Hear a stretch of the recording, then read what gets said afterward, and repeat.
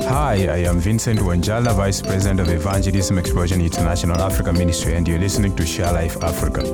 Do you ever get nervous about sharing the gospel? Well, by getting prepared with a few simple tips, we can speak the gospel with confidence. One of today's tips is to address questions.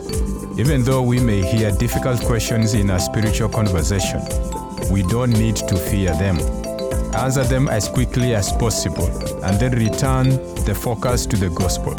Now here is the thing. If you don't know the answer, be honest.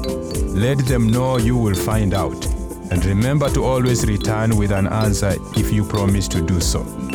And after either answering their questions or promising to do so, share the gospel with them and be ready to lead them in taking the next step of receiving the free gift of eternal life. Because the truth is, when you share your faith, people will respond.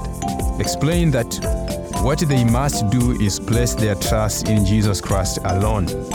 Now let's put this tip into practice and share our faith. Learn more at sharelifeafrica.org.